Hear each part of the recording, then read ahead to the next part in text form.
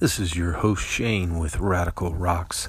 Today we've got a really exciting episode. We're going to talk about orbicular bloodstone jasper. This is a real bloodstone which has orbs in it and actually color changes throughout. We'll talk about that. We'll also have a lapidary tip at the end, so that some of those group members in our Facebook group have been asking for some tips on lapidary, so we've got one of those to add. We've got a couple quick interesting fossil stories, and then we're going to take a good look at investing in rocks, lapidary material, and in crystals. And several big actors and actresses and celebrities and stuff like that, including Kim Kardashian, are smitten with these, not diamonds, less than precious gemstones, we could call them. So we're going to do all that. Also, guys, I want to tell you, I'm going to be on the road for about a week. Got a few things going on, and so there may not be a blog for about a week or so. So we'll see how that goes. If I can get one in here in the next 5 or 6 days, then great, but that may or may not happen. So I wanted to try to get something else in this week for you. Now, we here at Radical Rocks, before we get into the main topics and stories on these gemstones and such, I want to ask for your support in just giving, subscribing, liking, sharing from our blog, which is radicalrocksusa.blogspot.com. Also, you can find our Facebook group. It's Radical Rocks. It's free, great community. You can check out our YouTubes. That's Radical Rocks. And, of course, you already know about the podcast here. So all of those things, if you subscribe, share, and take a look at that, there's a lot of great educational information for you there. Okay? So let's get on with the story. I'm going to start with these fossil stories first. First one is the oldest parasitic relationship. And you're going to be surprised, it's not a lawyer. It's actually a fossil, and it's about this parasite that was found. It's the oldest one ever. The article is sciencealert.com, and you can look that up if you want. It's dated June 3rd. And they said that, parasites have been through the beginning of time. And some of them, parasites, it's kind of they call it symbiotic or periotic, I forget the word, symbiotic. So it's like a mutual benefit. One helps the other. But when we think about a parasite, usually one who is on the host is the parasite, and he's really getting all the benefits, and the host is actually, suffering.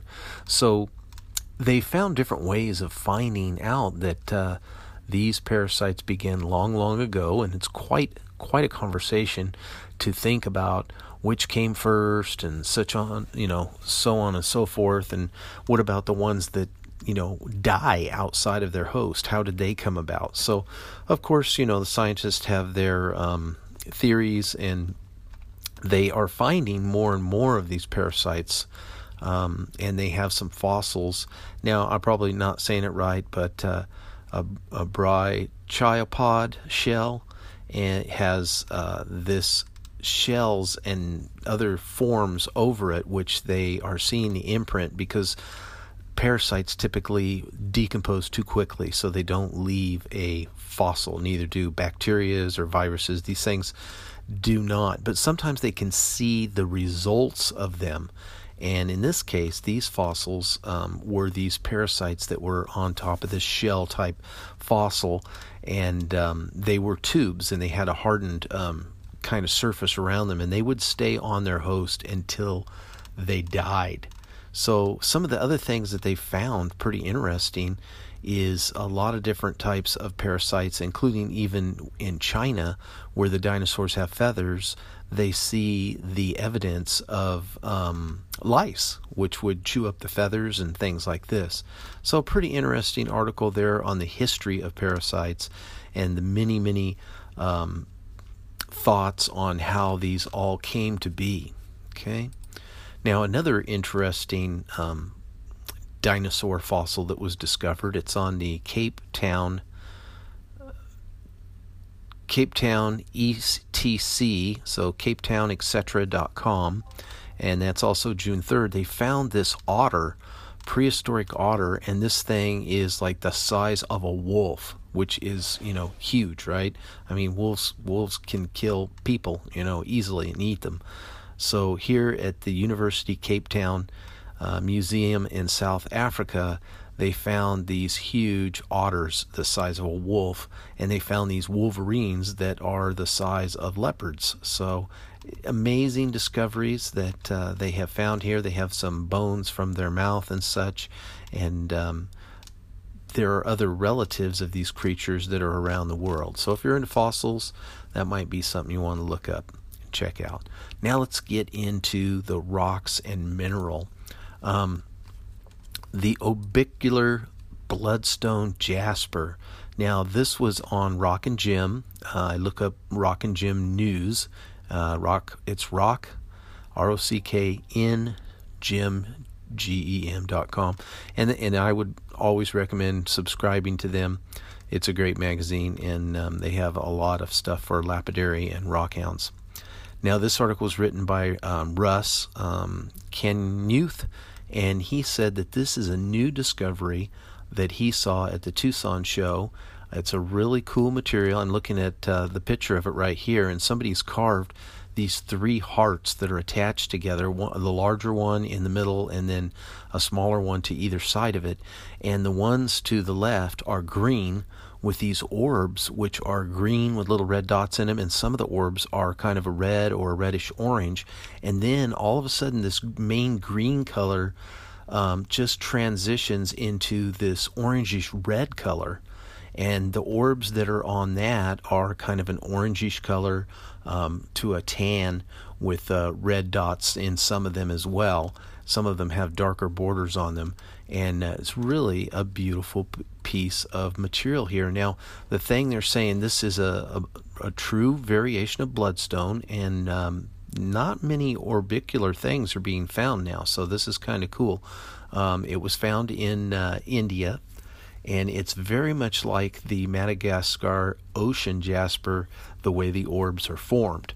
It looks like a cross between fancy jasper and ocean jasper, and again, it's very appealing with bright reds, oranges, and greens, and of course those orbs. Now, you don't have to go to the Tucson show to find this, but this is the most exciting variation to kind of really pop up on the market in the last 20 years or so. So a lot of people are really excited to see these color blends and these colors, and they're making some beautiful cabochons and things like that out of it.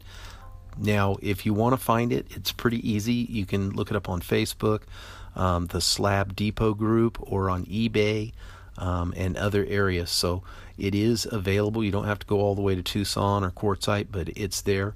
Now, they said that the thought is it's probably best to buy a pre-cut slab so you can see the full color of it and the material, because sometimes the material can kind of chip. It does tend to chip out a little bit, and sometimes the material has some fractures in it that if you buy a large piece, you could cut down in the center and see that maybe it has some fractures or chips. So if you don't want to risk it, you might want to get some slabs of it so that you can really analyze it. Now, as most jaspers, it's very hard, around 7, I believe, and it will chip easy on the bottom edge and with the coarser grits. So once you trim out your preformed shape, do so a little bit larger than you want, and then grind it down on the smoother wheels, perhaps a 280 grit for the last stages, and then just continue taking the stages down. And then they recommend using a 14K grit and that should give you a beautiful mirror finish. You can finish it off with some a leather wheel and a small amount of ZAM or some oxide or whatever. Okay, so that's that. If you want to check that out, there's always good information on that website. Now we have one article here on. I want to give you the lapidary tip, and then we'll go into a pretty good article on rocks and gems and how these are becoming a huge investment, who's doing it. So let's talk about our tip first. Polishing tip I found on Lopaki.com. It's LOPACKI.com, and this is a polishing tip. Now, this was for polishing Sugilite. It is that beautiful rock. I think it's out of Russia. It's kind of a purple color, and it can be a little tough to get an excellent polish on. I haven't had too much problem with it, but this is another idea to get a polish that is like a water wet shine on any material, hard or soft, and it's very simple. So the recommendations here are to make yourself an arbor out of wood, and the softwoods work better. And the first machine that was used for this was a 15th horsepower, 3,000 RPM motor, and you don't need to run it at top speed. As slower will work according to the article here.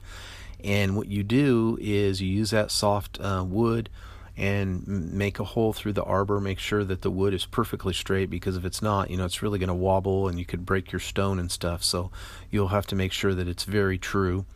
And then what he does is he charges it with 5,000 mesh diamond powder and a light honing oil, and that just made it shine like nobody's business. Now that was the first one he used, was a pine. He says he now uses redwood, which I know redwood can be pretty splintery, so I would definitely say wear some safety gear while you're doing this, in case the wheel falls apart. The disclaimer is, do this at your own risk. I'm just passing on what we see here as a tip. And also a high grade sanded plywood for flat laps. It works very good. You can do 600 mesh wet, and then go to 12, 14, and 5,000 mesh diamond powder mixed with any kind of light oil. So there is the tip. The other tip is if you're going to use the different grits on these wheels, you'll need a different wheel for each grit, and you don't want to contaminate one wheel with the other grit, so put them in its own marked container or a Ziploc bag or something, so that you don't get cross-contamination of the grit. So that's your tip of the day, or tip of the week. And now let's read our main topic of discussion here, which is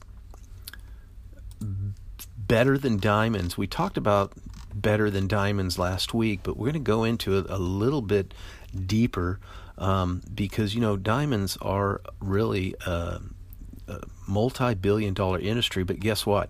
Crystals and even some rocks are beginning to catch these top prices from celebrities and famous people alike. The article here is from the South China Morning Post. The website is www.scmp.com. And what just happened? And that is dated June 3rd.